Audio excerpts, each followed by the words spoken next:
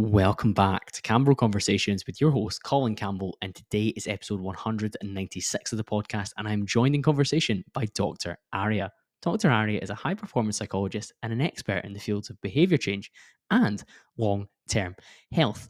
He works internationally across the different areas of mindset, exercise, and nutrition, and his clients include high-profile creative artists, sports people and athletes, entrepreneurs, and corporate executives at the very top of their field. You can expect to learn about readying yourself and your mind for the inevitable challenges and storms that you will face throughout life, how to become more attuned to yourself and self-aware, how Aria has made decisions in his life to live more in line with his values and become at peace with his path, regardless of what that brings. Selfishly, we recorded this episode in a hectic period of my life where I was getting scheduled for all the episodes and recorded up until episode 200, and I was really quite flat out ahead of a holiday that I'm about to be on when you may be listening to this. Aria was able to share some incredible insights on how busy, aspirational people like you, like I, can manage these periods and go beyond and make sure that we are living in alignment and not being too hard on ourselves in that regard.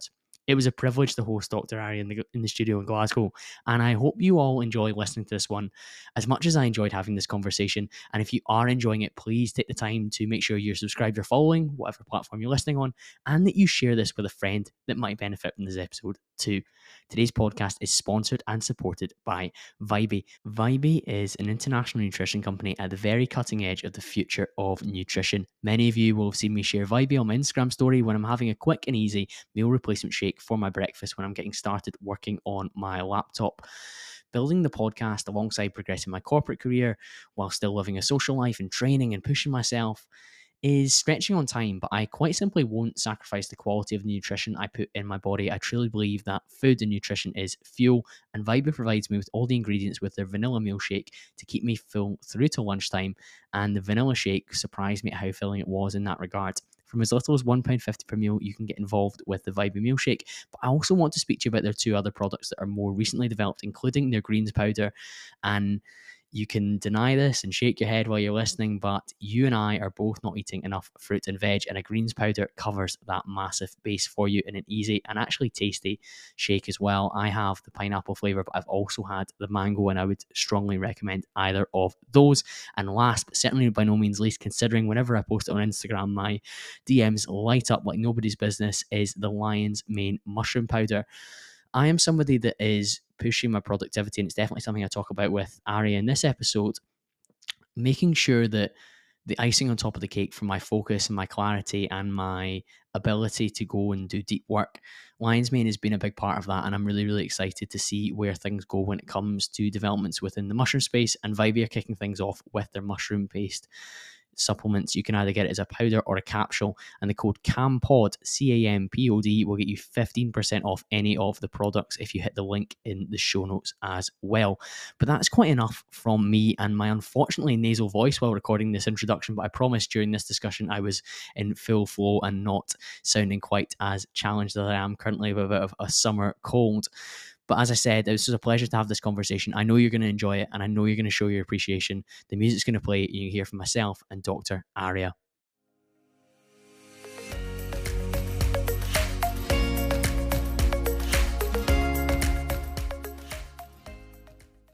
Dr. Aria, welcome to the show. Thank you for having me here. And I'm so pleased that we're able to do this in person. We were also able to have a kind of down-regulated chill chat in the car on the way over here as well, and kind of get to know each other, which kind of warmed us up nicely to dive into this section. You're a very good driver as well. I was in safe hands, not a safe space. Felt reassured and ready to rumble. But one of the things I was really keen to understand is nowadays you're a high-performance coach, a consultant, you're supporting all these people at such a high level. And from our conversations getting organised for this, in the car on the way over, and even just getting the cameras ready here before we hit record, you seem to be somebody that's very aligned on the path that you're on now and what you're doing. Mm-hmm. But of course, it wasn't always that way. And I'd love to understand what were some of the key moments along that way that have led to the path that you're on now. Well, from the outset, I think one distinguishing factor, which I work with my clients a lot, is the difference between what your head will tell you and the difference between where your heart will take you. And I think we all start out with ideas of who we are, what we should do. And a lot of that's influenced by expectations, from the pressure that we feel, whether it's our family, our parents, our peer group, the school, society at large. And we begin on this path and we're following an idea. But at some point, the mind begins to take over. And what I find is that often people wake up one day and they realize, gosh, I've created this world around me, which is good. And it brings a lot of joy and has a lot of benefits. But there's this gnawing sense that either there's discontent, or there's a lack of peace, or there's a lack of passion, or there's an absence of purpose. And then they go on this journey of understanding what is their heart telling them, what is their truest path, which allows them to express their truest self. And it just happens in my own life. I found that out quite early. So I did that part where I did well at school. My parents are both doctors, and the sensible path would be to be a doctor, which is what I did. I went and studied medicine at Edinburgh. But then in my kind of second, third year, my dad was diagnosed with non-Hodgkin's lymphoma type of cancer. And at the time, his prognosis was about 15% survival. But he responded really well, and he's still here today. But that was the first time I began to stop, and I began to question, what am I doing and why am I doing it? And I had a conversation with my dad because we didn't know how long he'd be around for. And he said to me, look, you have to do what you want to do. And if being a doctor isn't right for you, then you need to find that path. That's amazing that happened early enough for you to change as well, because 2 years in the grand scheme of things at the age of 2021 seems like a long time, because as a percentage it is longer.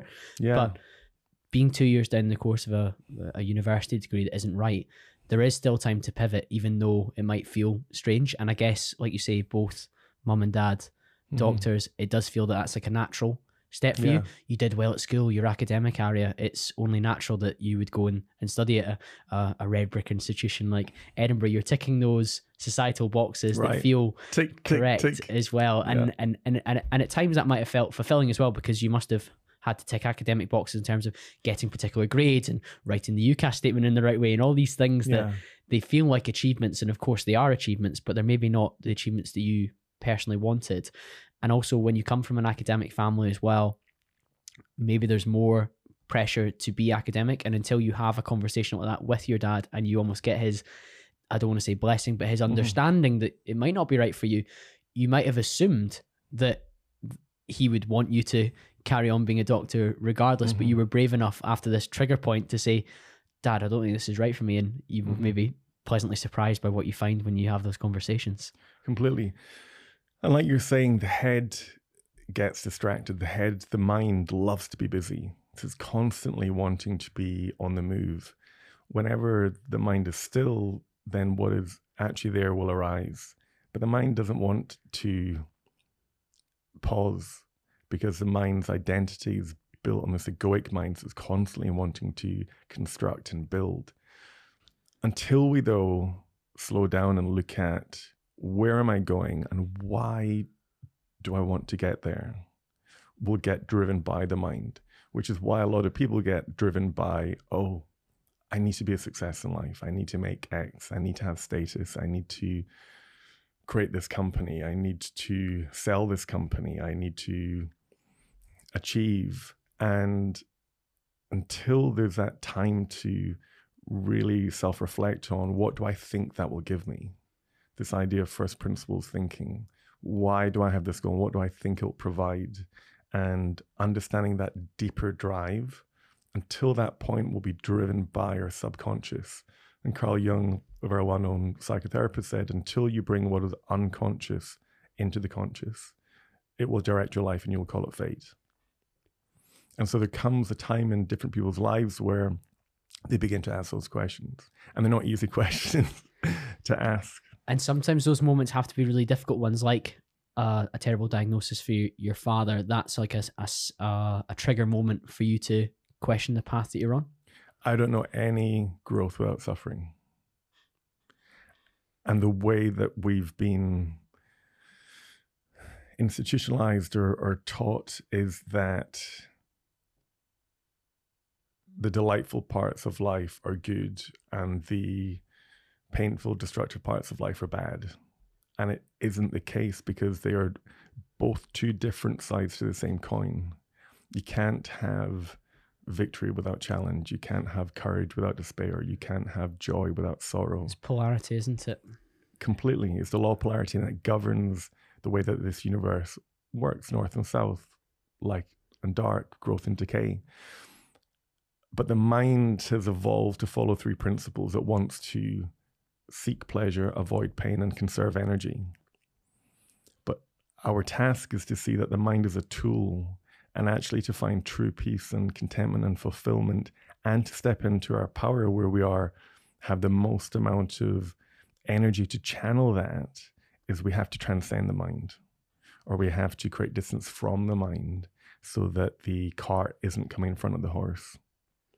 Yeah, I find these conversations fascinating. My mind's racing off in so many different directions, but let's go back to you pivoting away from medicine and kind of join the dots between then and today. So another part we can bring in is that, and I see this a lot with my clients, where their mind will tell them one thing, but their heart on a deeper level is feeling something differently.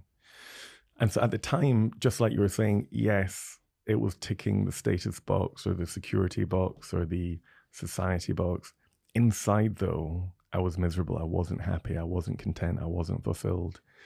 And I could feel that at times, but I'd created such a block between myself and my heart that I found it really difficult to identify my emotions. I probably, a lot of the time, didn't know how I felt. And then the emotion would really come up whenever I'd stop pushing it down, which in my early 20s is whenever I was drinking. So then I would drink and all this emotion would come up, and it would come up often as anger. And I wouldn't understand what to do with it. And I was very destructive at that time. It's like a Jekyll and Hyde sort of situation. Yeah, completely. And people would say, do you know, you're so calm during the day, and then you turn into this beast whenever you're out. And I was really grappling with that. But I got to a point where I recognized I wasn't at peace. Like inside, it was just like a storm. And I could be courageous to leave medicine, but it felt like there was no other choice if I wanted to have peace. And I realized that my peace is actually more important than what it looks like I have on the outside. Of course, so that external validation isn't important if internally you feel that way. And like you say, that'll come up with so many of your clients, because some of the people that you've worked with are such successes to the public eye, but are coming to you with problems that nobody would really know unless they had conversations like that. Completely. And you see, you know, with the clients I work with, it's almost like a secret club that people enter where they begin to see, gosh, you know, all these things that we were told will make you happy or content or fulfilled. It's as substantial as air. Like it just doesn't hold. And it's never ending. You make, you know, on a financial level, you make $1 million, your mind wants you to make 10. You make 10, you need to make 100. You make 100, you're not a billionaire. You make $1 billion, this guy's got 5. Like it doesn't end. You have 1 million followers, you feel inferior to the person that has 20. So we hedonically adapt as well. Completely. And that hedonic adaptation, which is becoming used to, in a way, your current environment, is adaptive from an evolutionary point of view. It wouldn't make sense, or we wouldn't survive if we, 300,000 years ago, Homo sapien lineage, if we were on the savannah and we managed to take down a hunt, and then we all celebrated and said, oh, amazing, we have we have the food that we need, and we stop hunting. No, this is going to last a few days. So we have to adapt to our environment, and so the mind will never be satisfied. That's been one of the themes that I've found really interesting over the last 3 years, is acknowledging our evolutionary programming isn't built or hasn't caught up with the environment and the stimulus that we live within today. And accepting that and understanding that is stage one, but then understanding how to not overwrite, but to work with that evolutionary programming and apply it to modern settings is truly vital. And it's quite a challenge still. Yeah, it's huge. But I think a huge insight is when people begin to see that their mind has a mind of its own. You know, we go through our day and there's this constant narrative, this inner voice, which is speaking. And whatever you're doing, it will be making judgments and evaluations and interpretations and future projections, or relating it to the past, or drenching up memories. And you're not trying to create that. And it's like a very simple demonstration of that is if I said, Colin, okay, just keep a completely blank mind just for 20 seconds. I'll say a few words, but don't think about anything. Okay. Football. Wedding. Mallorca. Did you keep a blank mind? No, I thought about all the things that related to those words that I've talked to you about. Yeah. So I had a little bit of I should have said rugby. Totally. So even although you weren't trying to create any thoughts, your mind would have come up with ideas about maybe the holiday you're going on or the wedding that you have coming up. That wasn't you. That was your mind creating a simulation that is internal. You didn't control it. Now, if you didn't control it, then why should you take any blame for what it comes up with? So a lot of the time when people have anxiety, they have these anxious thoughts and they think there's something wrong with me. Or if they have depressed thoughts, they think there's something wrong with them. But it's not you, it's your mind which is coming up with this, and you are the experiencer of those thoughts and emotions. Now, it's not to say that they're not going to impact you anymore. But when you create a bit of distance, they will impact you a little bit less.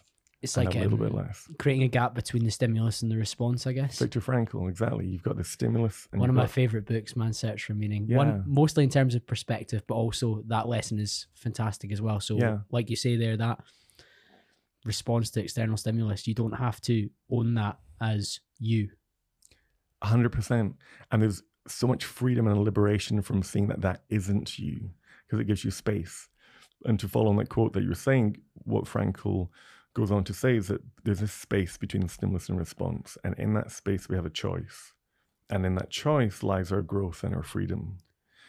The more we can create space and the more we can slow down, the more that we can begin to have just a little bit of choice as to whether or not we buy into that thought, or whether or not we're driven by that impulse, or whether or not we act out of that frustration.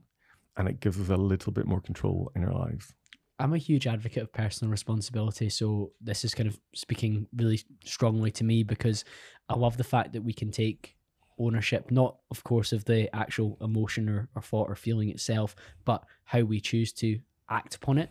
Yeah. Because I guess I'm interested as well, because I've heard you speak before about labeling of emotions and particular things and how that can actually be a beneficial thing. But there you're also explaining that it's not you. So if, for example, you were saying there, like the external stimulus might be something negative and it might make you feel an element of depression or depressive thoughts, you don't then label yourself as depressed necessarily. You just label yourself as, this is how I'm responding to this particular situation at this moment in time. Exactly. So just like you're saying, you are not depression, but you are experiencing depressed thoughts. And in terms of the emotions, your emotions are not you, but they are yours. And so a huge, I'd say, mistake that people make is that they will blame someone else for how they feel. You made me angry. You made me hurt. You've made me insecure. You've made me X, Y, and Z. Now, the issue with that is if you blame someone else for how you feel, you're giving them the responsibility to make you feel better. Now, that sounds fine if in front of you will always be a loving person who doesn't have an egoic mind and doesn't react, and who will just shower you with love 24/7, and then you'll feel better. But that's not happening. So if you give someone else responsibility to change how you feel, it's a little bit like locking yourself in a room and giving that key to someone else. So I've been through difficult experiences in my own life, which we may talk about, where my ex-wife was unfaithful. Now, if I had made her responsible for how I feel, I would have been powerless. Responsibility is the ability to respond. The definition of power is the ability to act. So if you give away your responsibility, you give away your power. The mind doesn't like that, though, because it conflates responsibility with fault. So the mind often says, I don't want to take responsibility for how I feel because it means then I'm to blame or I'm at fault. And this is where that other piece comes in. No, you're not to blame. You're not at fault. You're not trying to create this emotion. It's understandable that anger is arising, or sadness, or anxiety, or fear, or whatever it is. That is not your fault. That is not you, and you haven't created it. But it's turned up at your door, and it's knocking, and it's here. So what are you going to do with it? It's your responsibility as to how you handle that. Yeah, like I say, a huge fan of personal responsibility, huge fan of ownership. So that speaks to me so strongly. And it also empowers, because I think when you talk about some of these more challenging emotions that you were speaking about there, depressive, anger, upset, they're really quite overpowering at times. Mm-hmm.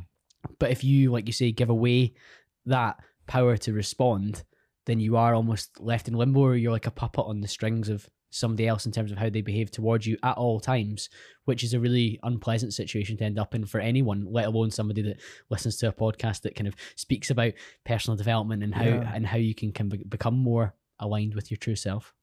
If we hand away our responsibility to manage our own emotions and we blame others for how we feel, we'll become victims of our own lives. And like you're saying, we'll become puppets. And depending on who's around us, they lift that string and that arm goes up, or they tug on that string and that leg goes out. And we will feel as if we're lost. And it will feel incredibly overwhelming and overpowering. And there won't be a groundedness through which we'll have that resilience to be able to manage what we're feeling. Now, it's not to say that, I should be clear, what I'm not saying is that depression isn't a clinical condition. I'm a clinical psychologist and I completely value that. It's not to say anxiety isn't a clinical condition. And it's not to say that we can even eliminate all depression or anxiety.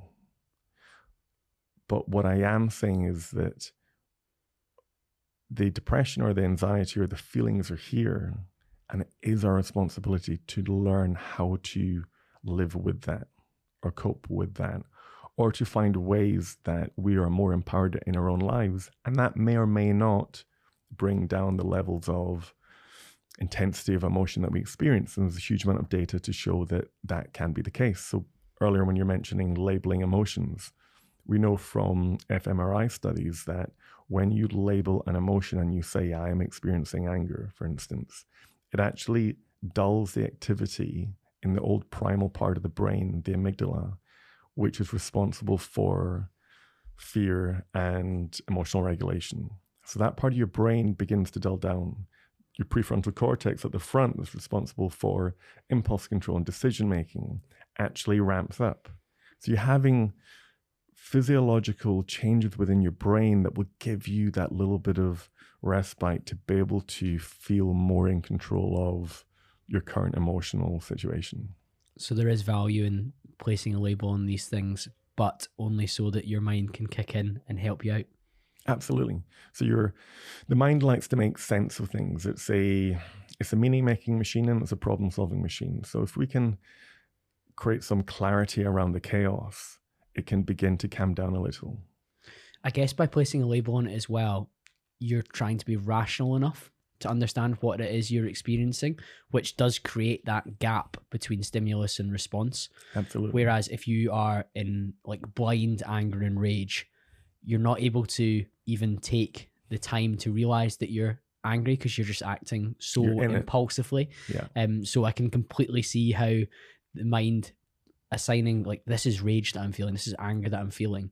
Mm-hmm. It allows some form of compartmentalization to be like, okay, well, I'm feeling that. And then there's the chance or the opportunity, if you've got the training or the understanding and the focus, to do something about it rather than just follow that path through. Yes. And timing's huge here. If you're already in the fire and you're this ball of rage, it's very unlikely you're going to slow down and say, gosh, I'm experiencing intense anger right now. Like it's too far gone.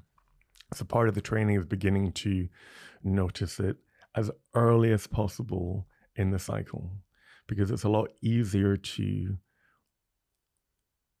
identify and label emotions when they're small. So if you're beginning to feel a little bit tense or a little bit frustrated, it's easier to recognize, oh, hold up, I can feel this kind of like fire in me. I can feel this engine beginning to rev, and to slow down. And whether or not that's just pausing, taking a few deep breaths, grounding yourself, there's different ways that you can catch it and then find a different trajectory forward. That requires, though, internal awareness where you're in touch with your body. And a lot of the time, particularly for men, we are terrible at this. We don't know how we feel. We don't even recognize when we're feeling like tense in our shoulders, or our neck is beginning to crack up, or we're getting frustrated and agitated because we're blocked. There's a block between ourselves and our heart, ourselves and our body. We're not living in our bodies, we're living in our heads. A lot of men live in their heads. So we ignore all these signs until we've got this amygdala hijack and that crazy pilot's already taken over the plane and it's going for ultimate destruction. So that self-awareness piece is something I'm such a big fan of, and I've certainly become far more self-aware and also open-minded to some of the language that you're using today. Yeah. If Colin of 3 years ago, before having conversations with brilliant guests over the last 3 years, heard some of these terms, I would have struggled with them much more and been maybe less open-minded to understanding how fundamental and how important they are, and being more willing to blend the kind of Western science with maybe the Eastern, more spiritual approach, which I think you do so fantastically well, and you've done throughout this conversation already. I'm already like, thoughts are pinging off my head at all times. I think that's like a way forward for so many people if they have that level of, I'm willing to learn from these more spiritual discussions than purely just following the maybe rational stuff that we're taught in the education system. Nature goes at her own pace. And so often we feel frustrated because we're not where we think we should be. In order for us to have this conversation and for the ideas and concepts to land with you and to potentially create interchange within yourself, you had to experience what you had up until this point. So all of us are where we need to be, and that will continue. And it's seeing that, like you said, it's the open-mindedness, and as long as we can keep a willingness to grow, life will work through us. I didn't talk like this 5 years ago. If I had heard someone else talk like this 10 years ago, I probably would have laughed, because I was so much more in my mind, and I valued science and the rigor which it brought and the credibility, because I was still caught up in this rubric of status and credibility, and I felt safe with science because I could see it, I could even analyze the data, I could right or wrong understand answers. it.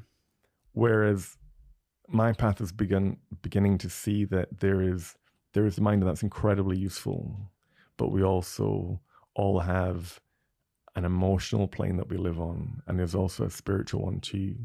And it's not to say that anyone has to do anything on each of these planes, but as long as we're open, we'll begin to find our way forward in the way that we need to receive it. We'll receive the lessons we need to receive through hardship, through suffering, through life, essentially slapping us across the face and saying, I've been trying to teach you this lesson 10 times, and I'm going to up the ante every time until you get it. Those kind of prompts from life to change, like you mentioned, leaving the university course because your father became ill, changing path in that regard, do they have to be as extreme as that for us to change path? Depends how stubborn we are. So I was unaware and probably quite stubborn and very much in my head. And so I personally had to experience my house getting burnt down before I'd rebuild a new one. Does it have to be this way? No. It's not about thinking that there has to be, in a way, radical pain or radical change in order to evolve. We can even learn vicariously through other people's lessons. what I've come to learn about myself is that I learn experientially. And so that can be a blessing and it can be a curse in a way, in that the people around me could be making the same mistakes, but I need to get my hand burnt to really fully, on a deep level, integrate it. At the same time, it's a blessing because I will not talk about anything unless I've walked it. And so I go a lot slower than other people. I think it's taken me, I'll be 40 this year. And it wasn't until really I was in my late 30s that I was working one-to-one in this high level and high capacity from an external perspective, because I had to have the tools myself. I will not sit in front of someone and be able to understand their pain, their suffering, their challenges, their obstacles, their feeling of loss or confusion or deep sadness or a lack of feeling passion or purpose, unless I felt it and I found my way through it. What are some of the tools that you've used to develop your self-awareness then? Because you strike me as somebody that's very in touch with that. So self-awareness is fascinating because it's the outcome and it's the tool. So it's a trait within us and it's a state that we experience. So I remember when I first heard it, a teacher saying, the way to awareness is awareness. I was like, come on. Frustrating, isn't it? Yeah. That's the least helpful Double speak. Yeah. sentence I've ever heard, but I've in a way come to appreciate that and understand it. So awareness is the foundation of all growth, all evolution, and our ability to even progress in multiple levels, including with our careers. Because even if we have a company, our company can only grow to the extent that we've grown. Awareness emerges through presence. So when we're present and we're here in this moment, awareness emerges. So part of the training is becoming more present right now, right here. I think that's one of the biggest challenges we face in today's society. The constant external notifications, but also the constant internal thoughts. Yeah. And I was joking with you before we hit record that this week's been so busy because of all the different things I've got coming up. And I feel in moments like this and in some of the interviews that I've done previously this week and in some of the work meetings I've had, hyper presence. But at other times, so many ruminating thoughts and worries and concerns and anxious thoughts about what's coming up, what needs to be done, what I've just done and how I could have done it better. And then it's only in these moments where I'm completely dialed in that it feels timeless, but other times are feeling like much more challenging, I would say. And that's okay. It's about being gentle with ourselves. A lot of the time people think of doing their best and they think their best is this line at the top of a graph, but our best is constantly undulating. Your best on one day can be vastly different to what your best looks like on another day. It's easy to ride or sail a boat whenever the conditions are fair and there's a nice, constant wind and the sun is shining. But when you're going into a storm, it's going to be fucking hard, and the same movements are going to be a lot more taxing, and you're not going to be in the same way taking in everything that's around you or being potentially hyper present. And it's the same with awareness. It's recognizing there will be times when you're taking your boat through a storm and you just need to make sure the boat doesn't capsize. You just need to get hands on deck and you need to sprint. You just need to get through this part. So this week you had 4 podcast interviews. You've got a trip coming up. You've got your own family commitments. You've got things you're planning for. That will happen. Once we have a little bit of space, though, exactly, it's about recognizing, okay, gosh, I went through that, and that week probably isn't sustainable. It could be that couldn't have been prevented. At the same time, the more that you continue to develop your self-awareness and to develop that groundedness, the training happens really outside of the crisis. So people often think, I need to get better at handling that crisis. but they think they need to get better at handling it in that moment. No, that's like a runner trying to get better at winning the gold medal on competition day. It doesn't happen that way. It's all the months around it. Corny phrase in my head is like, "Oh, we bleed in training so we don't die in battle," or something like silly that. like that. Totally. But Totally. we can trademark it. But yeah, I can be incredibly corny. So I like that when they use that. We bleed in battles, so we bleed in training so we don't die in battle. Yeah, and I can completely see that. So for example, this week, if you were trying to coach me to be more open to some of the things that I need to be doing, I'm too flat out to have the bandwidth to do it. Yeah. Whereas when it's calmer, more level, of course I can look at the processes and activities that I'm doing and think this could change. Equally, I do check in with myself each morning and each night with my journal. And all the things that I'm writing are mostly positive because I'm loving the activities that I'm doing. Yeah. I probably just got them turned up a little bit too much. Yeah. Equally, I quite often play golf on a Saturday morning, and I've cancelled that for this Saturday because I know that while I'm not very good at having a lie-in, getting up and getting to the golf course for 7:30 in the morning and getting warmed up and then playing for 3 hours is probably going to be more than my capacity can take at this moment in time. Yes. And while that's a leisure activity, there's still a strain that comes with that. And recognizing that during this madness is important for me as well. And I don't think previous versions of me would have done that, and I would have been much closer to burnout because I would have just kept going foot to the floor, even though, as I say, that's a leisure activity. There is still a commitment to that, in the same way that sometimes you might get offered a ticket to go and see the football live, but you know that means the hour of travel either side, and you know what that means in terms of within your day. So, or could I just watch the football with a friend on television? That's a really glib example, but I'm trying my best to illustrate that sometimes you do need to take the foot off the gas, both within your work activities, but also within the kind of social stuff as well. Whenever a race car driver is going around a course, he doesn't have his foot full down on the pedal the entire way around. And we often think that we need to be going at 100 miles an hour every day. And it's about seeing there is that nuance of times that we take our foot off the pedal and we apply the brake, and the times that then we floor it and catch as much speed as we can. It comes from self-awareness. Everything you're talking about, recognizing your own psychological and emotional needs and physical needs, is self-awareness. And the more that we're present and we develop that self-awareness, the more we have this accuracy of vision, because thoughts and emotions begin to cloud our vision. But the more present we are, the less we are living in our heads, and the more that we are seeing reality as it is. When we have accuracy of vision, we have a sensitivity of response, and it comes naturally. You begin to naturally intuit what it is that you need.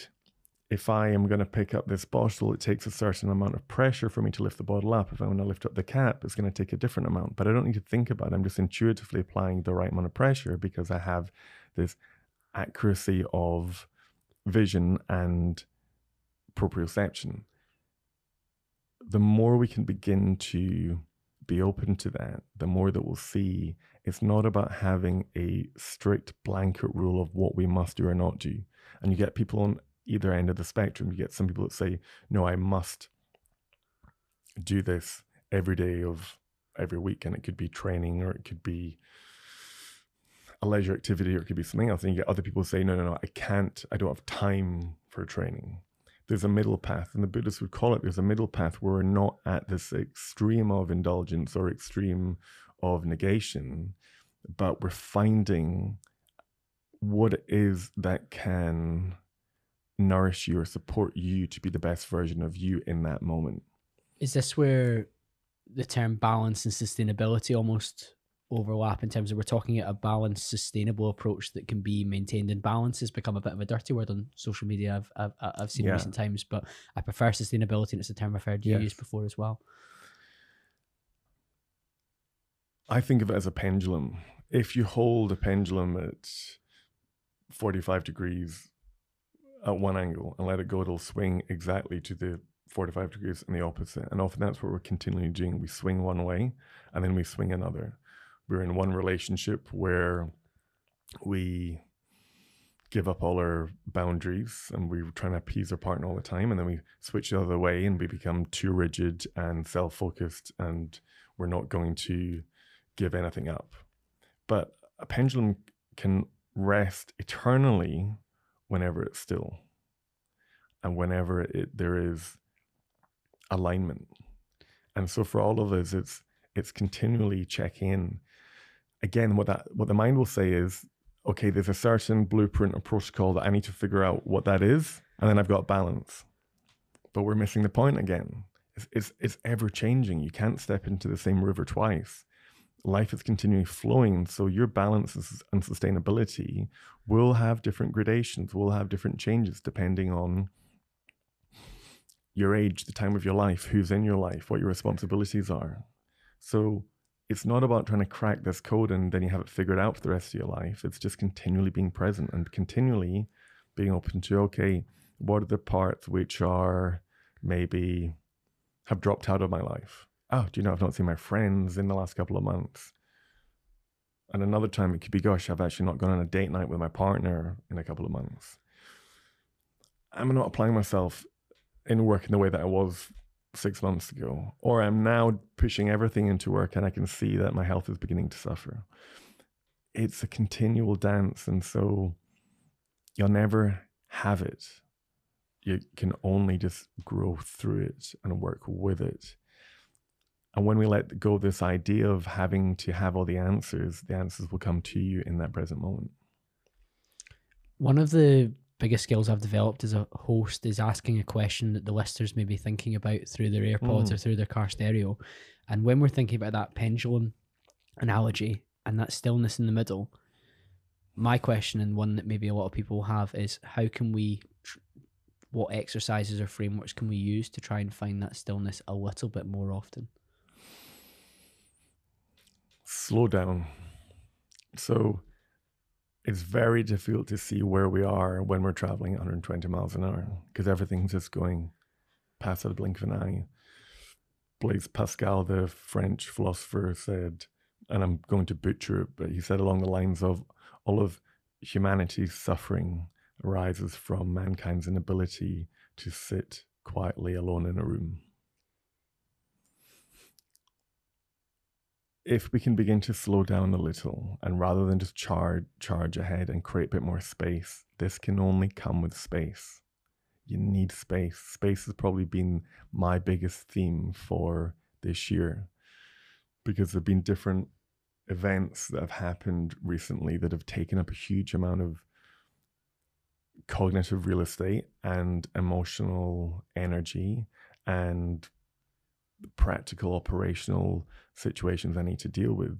And what I realized was I was constantly doing, and what I had to do was find a way to create more space for me, where I have that space where I can then breathe and allow to see whatever comes up will come up, and it will come up for you. You don't need to figure it out. People are often trying to determine with their mind how they do something. But actually, if you slow down and create the conditions for you to be able to hear what you need to work on, it will come to you. You'll begin to see it. You won't try, and it's not like a math equation that you'll sit down and put all the numbers in. It's and not then a formula that's it's not a formula. repeatable. It'll come to you. You'll just begin to realize you'll have an insight. So from awareness, which we need to create space for, from awareness will arise an insight. From an insight, it drives change automatically. So it can help to, now for me to create that space in my career, I had to put different changes in motion that took 3-4 months. So I recognized, because I had a structure, we all have structures in our life. And even although I work independently, I'd created a structure in terms of when I see my clients and how often. And I had to begin to think about how can I create time and space. And it took a number of months, and I'm beginning to experience it now. And then, of course, other things come into life, and you have to remember to when to say no and when to say yes. But when you create that space, you'll begin to feel. And one thing that people could maybe begin to do is just notice how, when they're living in their heads, or notice whenever they're connected to what they feel. The more we can begin to connect to what we feel, and if there is any, what a viewer would probably think of as a negative emotion, any anger, any hurt, any resentment, it means there's something to look at within you. And so our emotions then become indicators or signs. There's something to look at here. Now, if you don't have the tools on your own right now, it can really help to work with someone. And it could be to work with a coach or work with a therapist, or begin to, if that isn't a possibility, listen to some podcasts or read some books on, it could be on awareness or on mindfulness or on the mind or on trauma or on healing or on anything that they have an inkling might be going on here. Like, are there any books or podcasts you'd recommend apart from this one, of course? Yeah, of course. I certainly found that reading The Power of Now was helpful for me. And I've told this story many times on the podcast, but for your benefit, Aria, I tried to read it when I was at university when I was 21. Yeah. And it meant nothing to me Yeah, because totally. I felt like I was present. I was doing things I wanted to do when I wanted to do them. But when I entered the working world and I had 40 to 50 hours a week taken up, lots of travel, all my training on top of that, all my socializing, I felt that I wasn't as present as I used to be. Mm-hmm. So by reading that book at the right time for me, at a time where I was feeling a bit more rushed and a bit less, dare I say it, zen, then it spoke to me on a much deeper level. So that book was much more helpful for me when I needed it rather than when I didn't need it. And I definitely think that's the case for lots of books that you read over the years. You'll maybe find it at the right moment. And we were speaking about different podcasts that people have maybe sent me messages about over the years in the archive. And somebody will say to me, oh, I listened back to episode 31 on sobriety because the first time I listened to it, I didn't think I would need to take a break from alcohol or need to choose when I drank more strategically. But now that really means something to me. Totally. And it's the same for many different topics, certainly including mindfulness. Sometimes it comes at the wrong time. So somebody might be listening to this today and think, I understand what they're talking about, but that's not something that's necessarily that I need to work on. But then they might, in 6 months' time, think, wow, do you know what? That gentleman that Colin was talking to, I really feel that at the moment. My emotions are out of control. I'm not, I'm feeling this anger that I don't know where it's coming from. Yeah. Power of Now I had the same experience. I listened to it the first time and it didn't connect, and then returned to it and it did. A huge book for me was Awareness by Anthony DeMello. And so that was a series of talks which they compiled and put into a book format. But I definitely recommend the Audible version because he's got this voice and sense of humor that comes through it, which is very powerful. Or The Untethered Soul by Michael Singer. And then, podcasts that people enjoy. We've talked about Modern Wisdom, Diary of a CEO. There's, Jordan Peterson for some people. They're very explorative discussions as well, which I think is extremely important. And we were talking quite a lot about Modern Wisdom on the way in because of Chris, who he is to me and how supportive he's been in terms of for this show and how much of a role model he's been.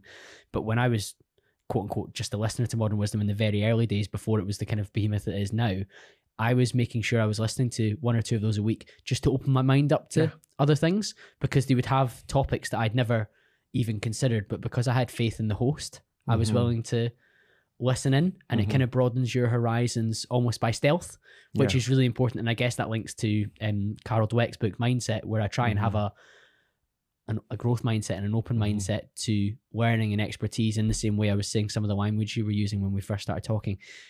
2020 or 2019 Colin would have struggled more to be open to it, but by being more open to different conversations and different people and understanding that you're, to use a kind of karate term or a martial arts term, always a white belt, that's a really healthy approach to take, particularly when you sit across from somebody who's lived a different experience from you, who has learnt different things than you and can bring a different perspective and expertise to things. And recognizing that it's a continual process, like you're saying, of growth and evolution. As soon as we think we're there, we're fucked. That's when life's going to come in and say, you think you've got it, you don't. As soon as we come to any conclusion, all understanding ceases. Is that like a complacency thing? Complacency, yes. And the fact that once we've made a conclusion, we stop trying to understand because we think we know. So even in life, we make all these conclusions that we don't appreciate. We come to the conclusion that we know who our partner is. Oh, I've known my partner for 5 years or 10 or 15. I know who they are. This person in front of you is continually growing and changing. And if we do not stay present and begin to try and see with fresh eyes, we'll be holding an old image in front of us and we won't be seeing the person in front of us. And that's when people begin to grow apart too. And so, like you were saying, it's that beginner's mind, is that continually being a white belt, is seeing that, yes, we're growing. And absolutely, it's important to look back and see how far we've come on a psychological level or a material level or a career level, and see the way that things have grown whilst appreciating, and they will continue to grow. And so every moment you are where you need to be, it's as if you're complete, but you're still growing. It's like the oak tree seed. As a seed, it's complete and it's still growing. And whenever it's, a small plant, it's complete in itself. It's not lacking anything, but it's still growing. I think that links to a lot of the clients that you work with who, if you looked again externally, their achievements are significant, whether it's as a CEO, an actor, a sports professional. What are kind of the main things that they're coming and asking you about if they're complete in one domain, but maybe not in others?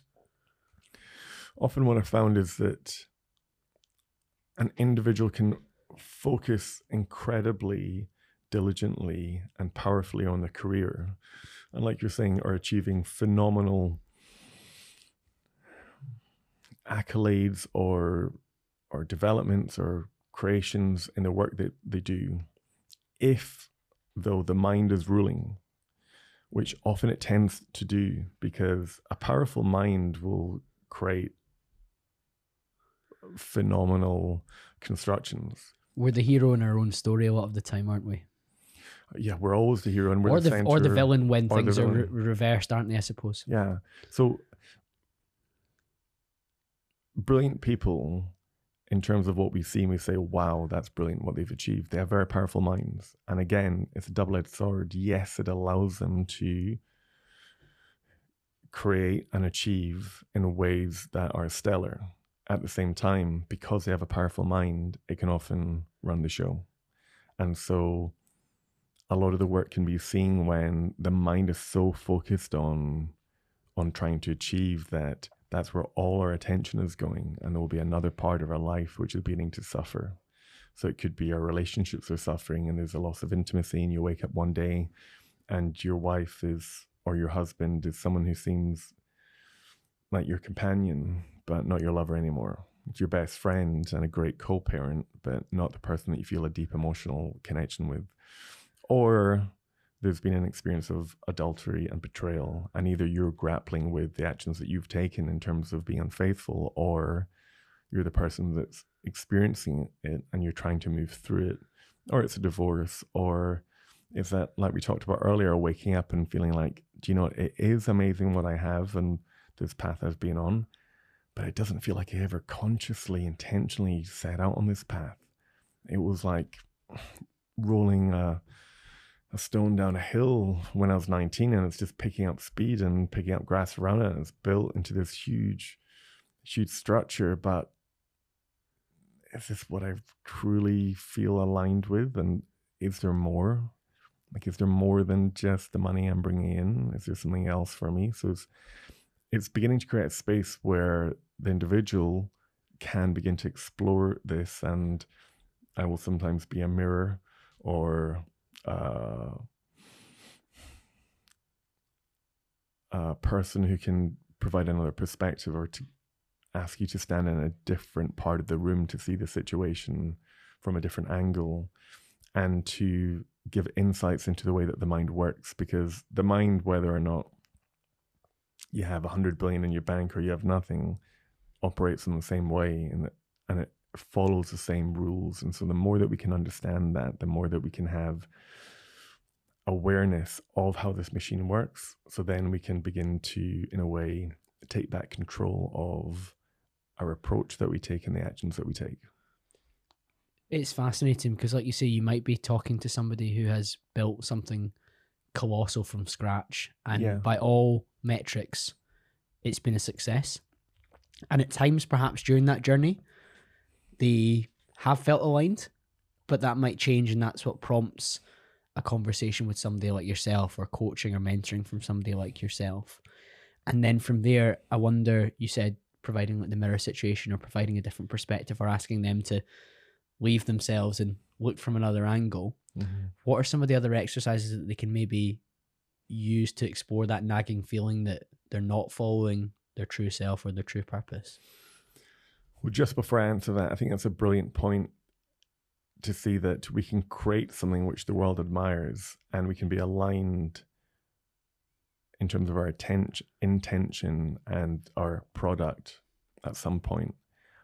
What I've come to see is that if you go off course,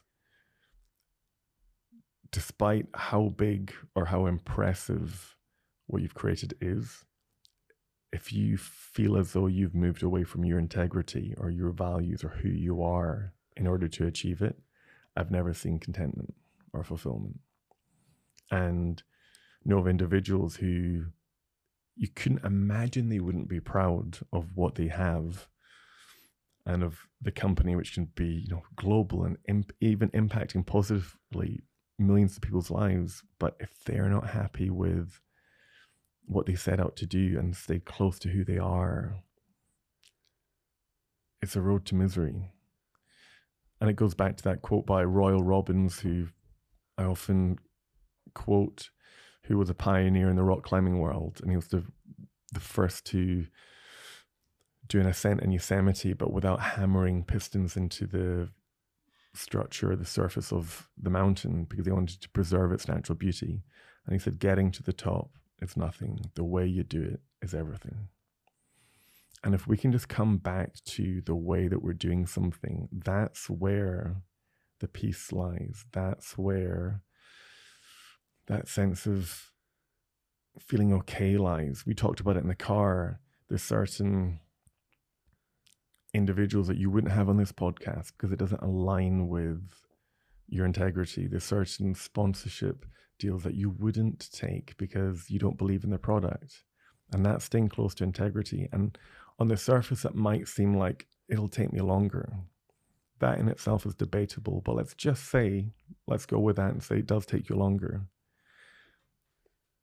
Whether you achieve what you want to achieve when you're 34 or 37, if you do it in a way where there's peace and you can rest your head at the end of the night, and you can wake up the next day and there's this clearness within you, you're enjoying life, you're living life, you're building life like it'll never end. So the journey, the day that we're going through, it's infinitely more important than what we may or may not achieve in 10 years' time. Amazing. And thank you for sharing that particular example, because clearly I can relate to it, because it's something that we've talked about. But I think a lot of people who have been with me on the journey of scaling the podcast can see that I've chosen not to maybe just chase virality through something particularly controversial or something a bit sensationalist that didn't quite meet within my value set. And there's always temptation to stray from that path, because of course there is. You see another podcast have somebody on and you know that it'll guarantee you 10,000 downloads, which is exciting, and it might get some new listeners, and you hope that they stay for the quote unquote real stuff and the stuff that you really care about. But if you always just create the stuff that you care about, then at least I can look myself in the mirror and feel pleased with the efforts that I'm putting in and the path that I'm on. And as you say, if it takes longer, at least I'm doing it in the way that I'm happy with. You're light. And for me, lightness is huge. Life will bring you enough challenges to your own life that will feel heavy. And so as much as possible, if we can have a lightness of spirit and a lightness of heart and a lightness of mind, we're so much more agile. We'll be able to adapt. And going back to the point of, will it take longer, will it not? I've come to see that the more that an individual is aligned with who they are, the more authentic they are, the more powerful they are. Your power lies in your true self. Your true self is being authentic and sincere. You see it from the Zen Buddhists who say the purpose of life is to express your true nature with sincerity. You see it in the samurai who have a principle in Bushido, which is authenticity. Their resilience, their power comes from being authentic and true. And so there is something powerful about letting go of the ideas of what you think will bring success, and staying true and aligned with your values and what you believe is true and right in this moment. If you keep on following what you believe is true and right, and what you can feel is true and right, everything else will begin to take care of itself for you. Something interesting that makes me think about is the position that you come from when doing that. And it's easier for me, for example, to do that when I'm not in an immediate rush because of necessity, because I'm coming from a place of relative abundance in what I'm doing just now in terms of, one, enjoyment, but two, stability and like financial security. Mm-hmm. Whereas I guess if somebody is chasing a result faster through necessity, whether that's mouth to feed, or maybe they're driven by particular material desires that they feel that they must achieve by a particular point, then they're far more likely to veer from that path in that moment in time. And that's a real concern, because if you are coming from that scarcity and that desperation, then I can see much more easily how you could stray from that level of alignment. Absolutely. And of course, there's a pragmatism to what we're talking about. If you have a partner and 2 young children, then that may not be the time to not have a steady income and try and create a podcast which is not bringing any income in.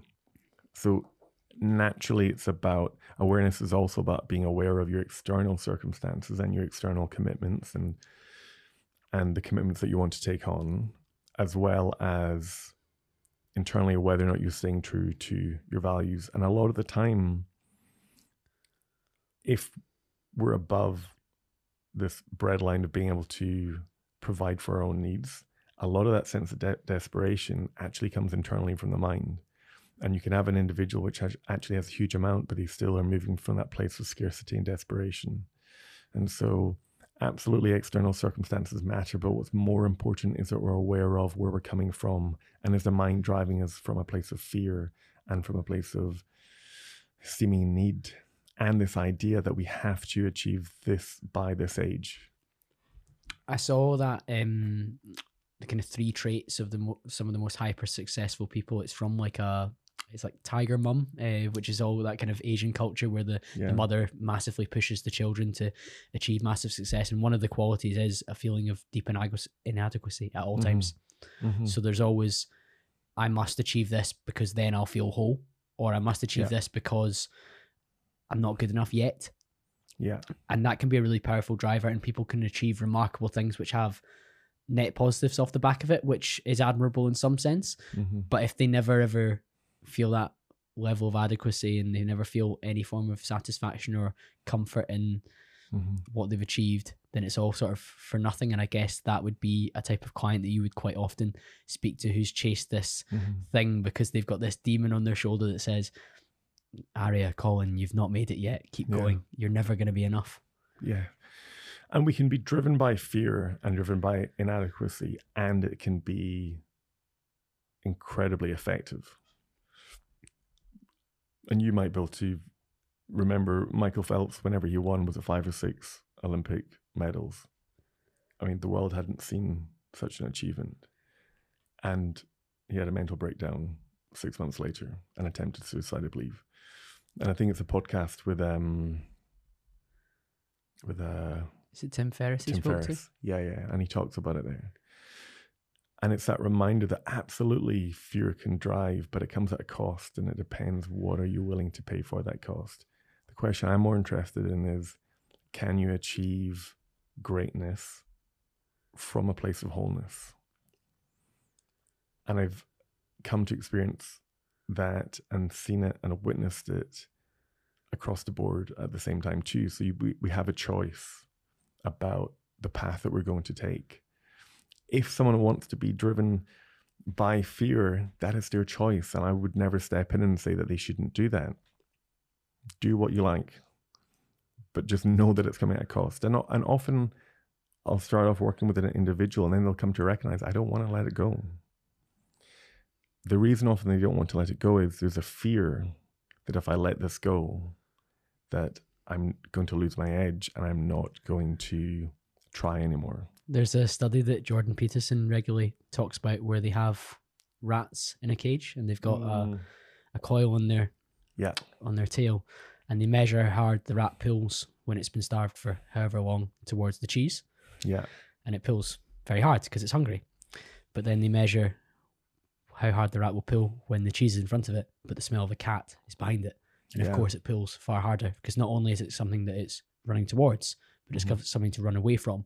So in that same sense, some of the people that are extremely successful that you work with, when they've got something that they're working towards, but something that they're running away from and pulling away from with ferocious might, it's actually harder sometimes than when we're only working towards a visionary goal. And I guess, as you say, can we still achieve greatness when it's coming from a wholesome place? Yeah. I really hope so. Well, we can look at, it's probably easier to identify from figures such as Mandela or Mother Teresa or Gandhi, and often they end up being quite spiritual, or Thich Nhat Hanh, individuals where they're moving from a place of love. And Naval Ravikant is another voice and figure whose philosophy is very much aligned with, and so it's for the individual to find that path. But then it also begs the question, what is more important to you? If you did have to make a choice between earning 30% more, but moving from a place of fear and anxiety and insecurity, which will mean that you're on shaky ground and you won't feel content and satisfied, and earning 30% less, but being content, which one are you going to choose? That's when they need the stillness area that we spoke about on the pendulum to check in with yourself. And in that moment of calm, when you're not foot to the floor trying to gain that 30%, assess whether the juice is worth the squeeze. Yeah. And there's a good chance that, well, almost anyone that in their rational mind and in their calm state would, in the stillness, would realize that I'd rather earn 30% less, but be aligned and not necessarily happier, but more focused on where I am and content with that position. Because the irony is people are often striving for the 30% more because they think that will bring stillness and fulfillment and contentment. So we're really cutting ourselves while trying to heal ourselves. It's not going to work. And it's just stepping back and seeing what is truly important. What do you want to stand for? What do you want to create? In what way do you want to do it? What matters most to you? And the more you can go back to that, the more you're living your life on your terms. Completely agree. You shared a quote, and you share a number of brilliant quotes on Instagram. This one's from Robert too. And he said, "Trust yourself. You've survived a lot and you'll survive whatever is coming." What does that mean to you?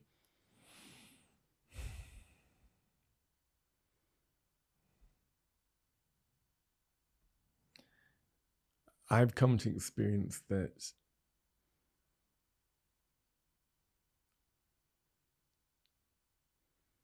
you can reach a point where you lose so much that you lose the fear of losing.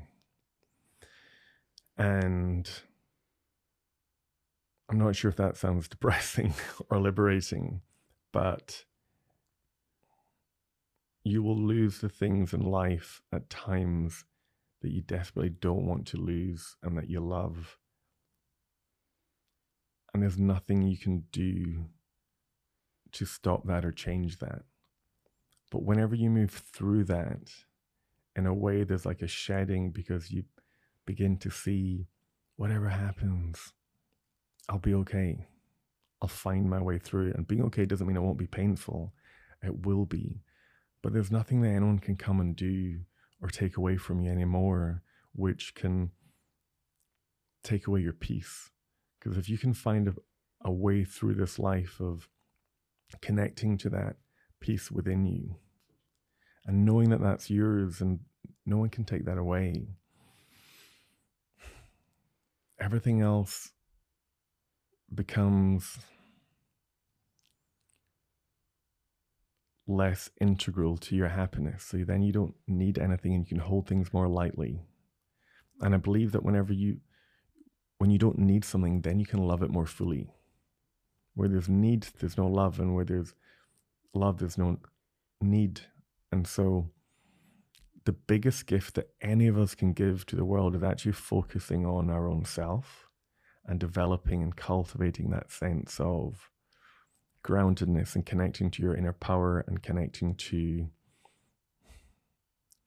your ability to forgive and your ability to let go of the past and your ability to allow your emotions to flow through you so they don't stay there, your ability to recognize what's important, your ability to be present, your ability to protect yourself whenever you need to create time for yourself, your ability to do what you need to do in order to stay healthy physically and emotionally and mentally, and your ability to essentially heal yourself when you've been through different wounds and different traumas that you've experienced, and your ability to love yourself in that way.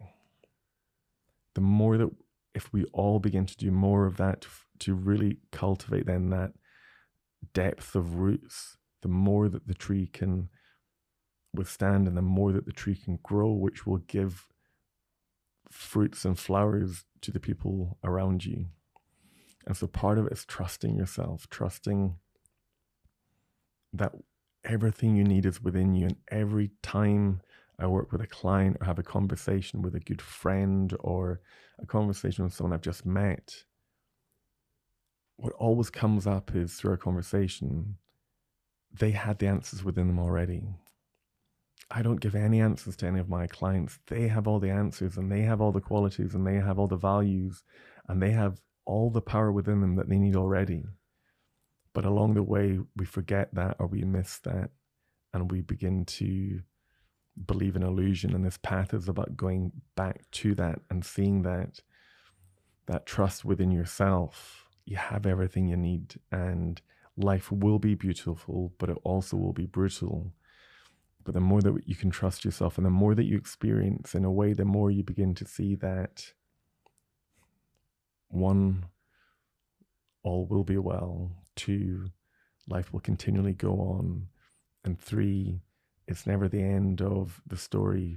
This might be a difficult chapter, but whatever you're going through, there'll be more love, there'll be more fulfillment, there'll be more happiness, there'll be more joy, there'll be more gratitude. If we stay open and we trust yourself and we recognize that we will find our way through this. That was A bit amazing. long. Amazing, Aria. And within that, you said that your clients and the people you have conversations with bring the answers themselves because, and in my belief, it's because of the space and framework and understanding that you give them. And some of the analogies you use, particularly throughout this conversation around the tree and around storms and the boat, my mind is just going so many places to try and understand what that means for me, while of course still being within this conversation. And that tree piece for me is like you said, in terms of it providing fruit and flowers for those around you. That's amazing. And again, we joked about being corny earlier, the whole put your gas mask on first on the plane, or you can't pour from an empty cup. These things, people may dismiss them as corny or cliche, but there's a reason that they are said.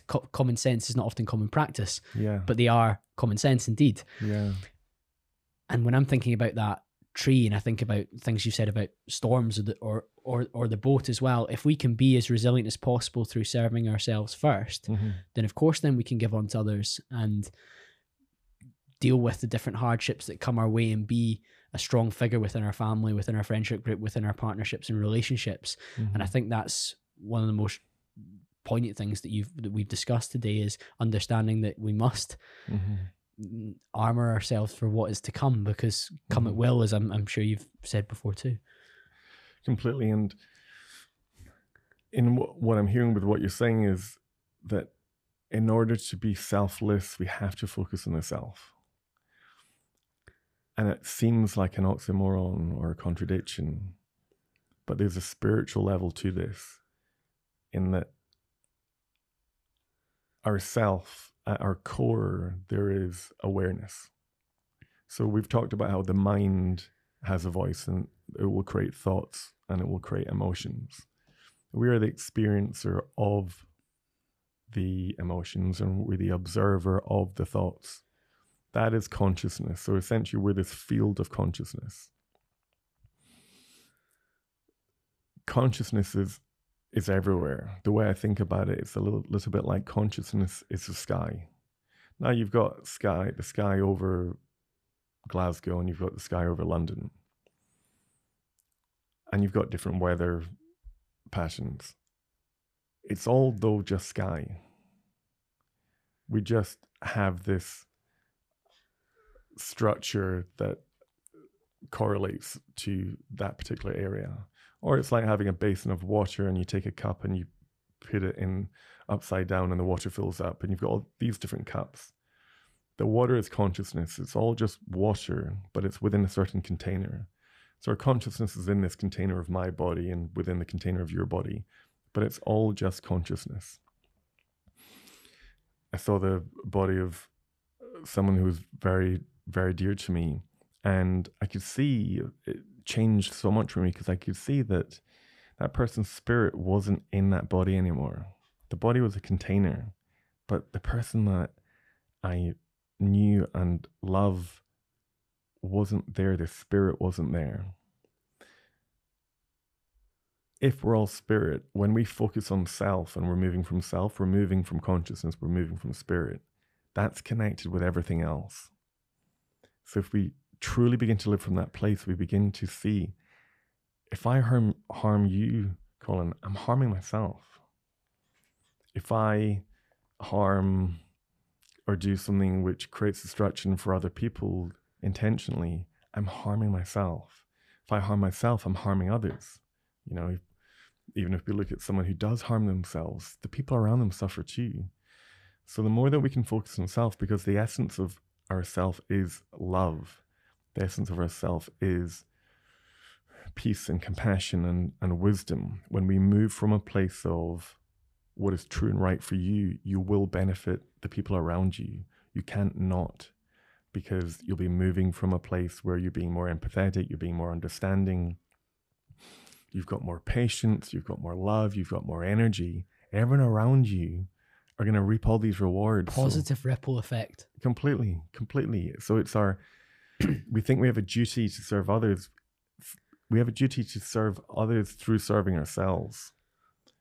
But it has to start there. And the more that you follow that path, the more that you see, it's the biggest gift you can give to your partner, your brother, your sister, your mom, your dad. When you're happy and you're secure and you're feeling grounded and you're feeling good about your life and you're like, I fucking love my life. And you have this energy which vibrates, and the people around you love it too. And you're being creative and you're inspiring creative possibilities within other people. That's when we have the biggest positive impact. So just like you're saying, it starts with focusing on yourself. Yeah, that's incredible. And I guess one of the questions that I was really keen to ask you was, how has this developed over time? Because you said Aria, even 5 years ago, wouldn't have been able to use some of this language. And I know that this language and this approach has been put to the test throughout the last number of years as well. But how has that developed over time? In the same way that a plant grows over time, it just grows. If we don't interrupt the natural course of nature, it just continues to grow. There's the one principle of the universe and this world is evolution. Life just goes on and it continues to evolve. And so part of it, to kind of answer your question more directly, is just having an openness that we don't have all the answers, and have an openness and a willingness to see that our lives and our course and our development is a co-creation. It's a co-creation with you and life.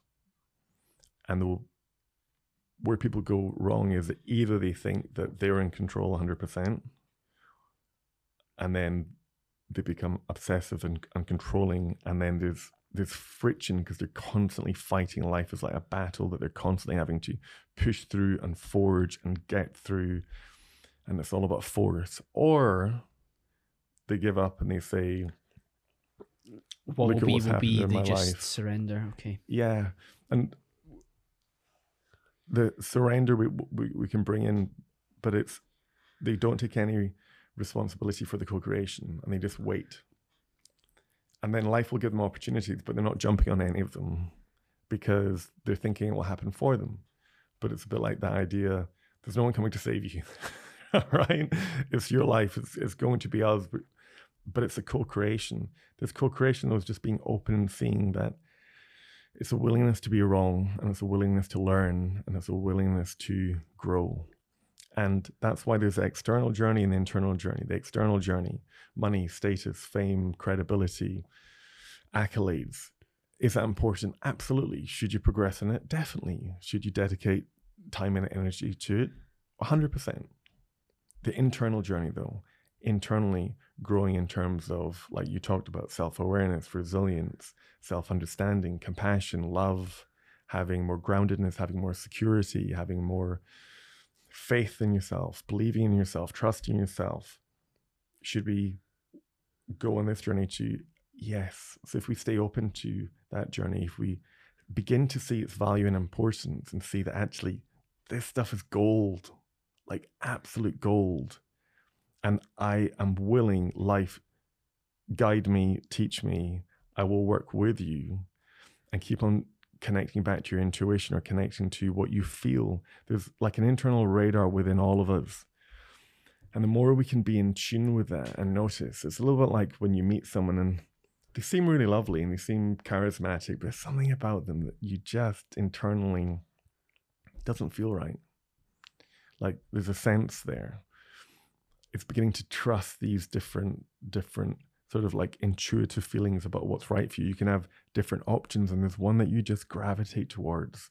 And even although other people might say, no, you should definitely take that course of action, there's something about that doesn't seem right, and this that does feel aligned. So the more we can begin to build up that intuitive feeling, and I know it's quite a ethereal concept, but it's just beginning to sort of like sink in. I think of it as either I can be in my head or I can sink down into my heart or my soul and just begin to sit, and does it feel right? Does it feel aligned, or does it feel off? If it doesn't feel off, you can assume that it's aligned.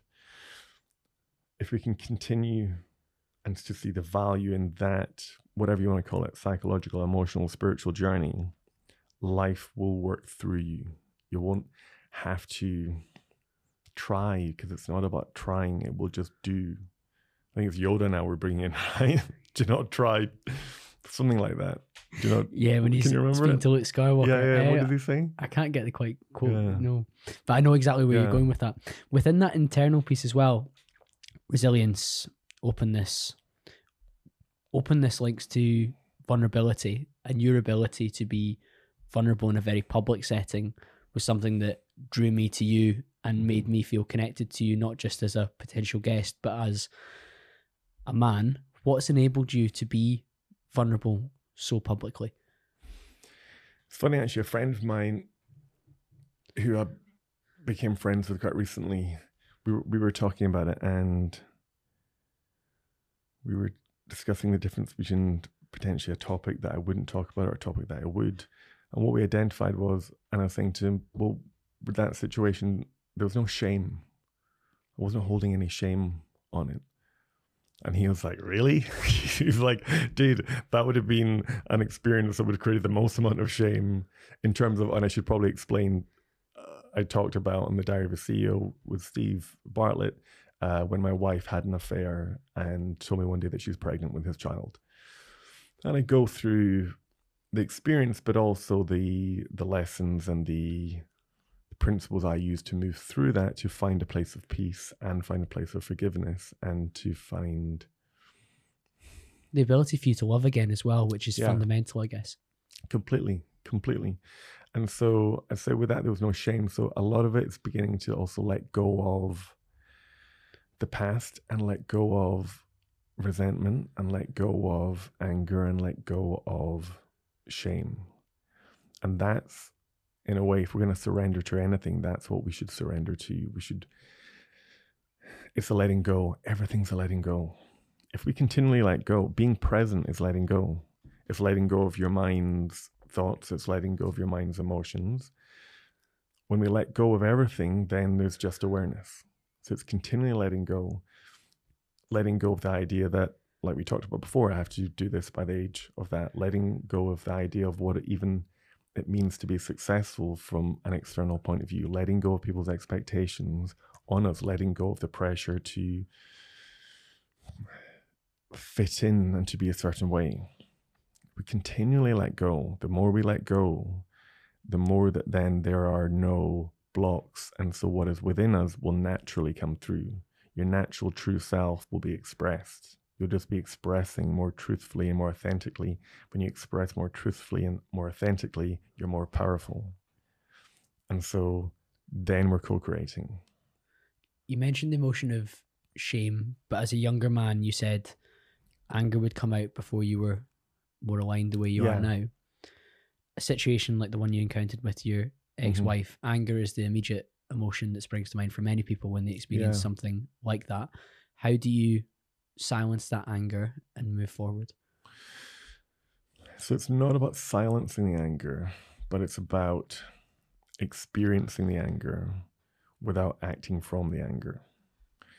Now, if you have a human brain, you will have human emotions. Anger is often linked to the ego or the egoic mind. So the overwhelming emotion was sadness. There were absolutely elements of anger, but that was more linked to my ego. How could she do this to me? This was my wife, my house. This was that ownership piece. The ownership piece. Interestingly, even now what I'm experiencing is I'm dealing with different moments of anger which are coming into my life now, which I never would have expected. And I'm beginning to even understand that piece. Where is that coming from? And so the journey continually evolves, and we can reach a place of peace, and then life will find another way of triggering you. It's life's way of telling you what you need to work on. So if we're getting feelings of anger or sadness, it's life's way of saying there's something here for you to look at to try and heal. And some of the anger which I'm experiencing now is whenever I'm recognizing that I'm feeling that I am thinking that someone else is taking advantage of my understanding nature. And that came from my past of my relationship with my ex-wife, where there was a part of me that felt like my kindness had been taken advantage of. The truth is, though, I didn't have boundaries, and I confused kindness with having boundaries of of how much to give and whether or not I'm giving from a place of love or giving from a place of fear. You gave this example with the pendulum, no boundaries at all the way through to being totally shut off and difficult and inflexible, which is a terrible place to be, but both places are a bad place to be. Totally. So I'm recognizing that my pendulum swung, and I'm doing work now for me to work on, okay, slow down. Let's try and see reality. And I'm trying to recognize now, and we're talking about even the last couple of weeks. So we're forever growing, as you said throughout this. Yeah, totally. So I'm seeing that, gosh, my ego is getting hurt because it feels taken advantage of, and now it's coming in strong and coming in and thinking it's being strong and saying, no, this is not right. You should not think of the situation this way or act this way or feel this way. But then there's no love and understanding, and it creates more conflict. So it's seeing that beneath the anger, there's vulnerability. And vulnerability is the ability to be hurt.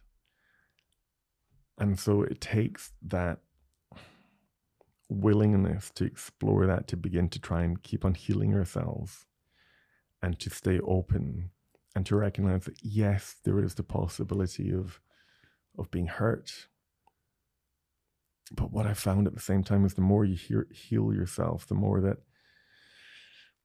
you let go of the fear of being hurt too. I guess that answers that part where I was asking about being able to love again after hurt. Yeah. It's the openness to, yes, this may not work out the way that I would idealize, but I'm open to the experience because it's likely that it is worth it. Yeah. And if it does go wrong and I do get hurt, that is part of my journey that I'm going to go on inevitably. Completely. So I'm in an amazing, beautiful relationship now with this beautiful girl inside and out. And I'm working through that and seeing that, you know, at the beginning of the relationship, I'd done all the healing that I believe I could have done on my own. Yeah, I'm at peace. I've forgiven, like genuinely forgiven my ex-wife and her partner. Like, I send them love. I really wish them the best. It's the best thing that ever happened to me. I love my life now. I would not go back and change it. And then going into a new relationship, seeing that there are wounds which you pick up, and then your mind's like, Aria, protect yourself. Like, just protect yourself. And then, so the mind wants to protect you by then keeping you close. So I had to really recognize that and consciously, intentionally recognize and share with my partner, do you know, this is me even moving to that place of love and sharing for the first time that I love you, or continuing to be open. It's more challenging for me now than it was 10 years ago. But when you share with that openness, if the other person is open and loving too, they'll say, do you know, I totally get it. Like, I completely understand. And she's been phenomenal in saying, look, based on what's happened, I think, you know, you're doing amazingly. And I think that it's natural that you'll feel that way. So sometimes even someone who works in this, I'm still continually working through this, like all of it. And it still helps me whenever there are times when my mind is judging myself for experiencing fear and insecurity, and recognizing there are times where my partner is helped by saying, it's okay for you to feel this. And then I remember, do you know, this is what I need to give myself. It's just reteaching these lessons that you already know, but they're always happening. And I think, as you said during the conversation, these experiences you've had and these continued experiences you have put you in an excellent position to understand, empathize, and support clients with similar, if not the same, situations. Yeah.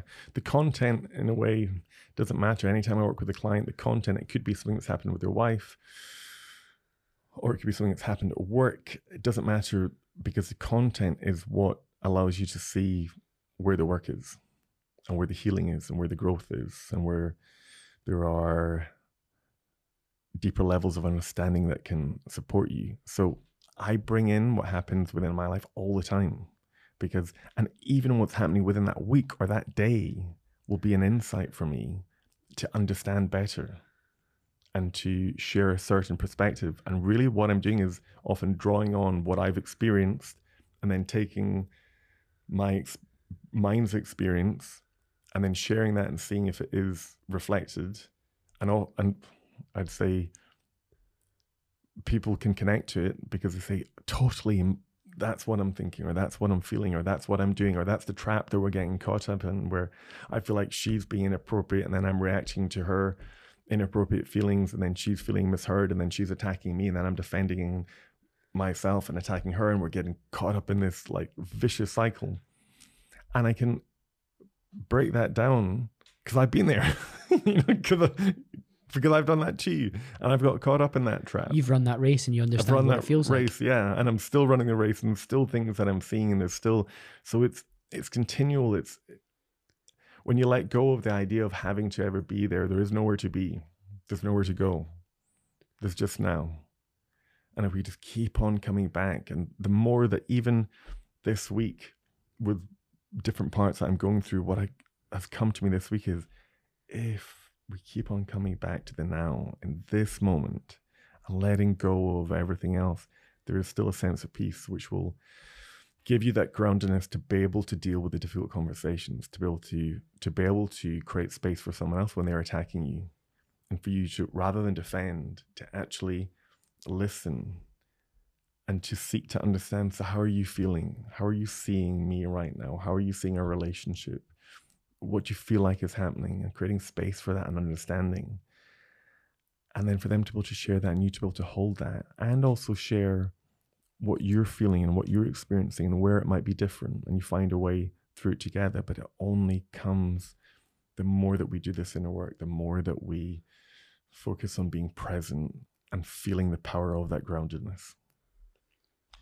Wow. I mean, I feel like I've learned so much from this conversation, and I'm sure the listeners have as well. And I think we could go on for another however long we've been together, and I'm sure we will do it at some point again in the future. But if listeners want to continue the conversation with you, where should they head towards?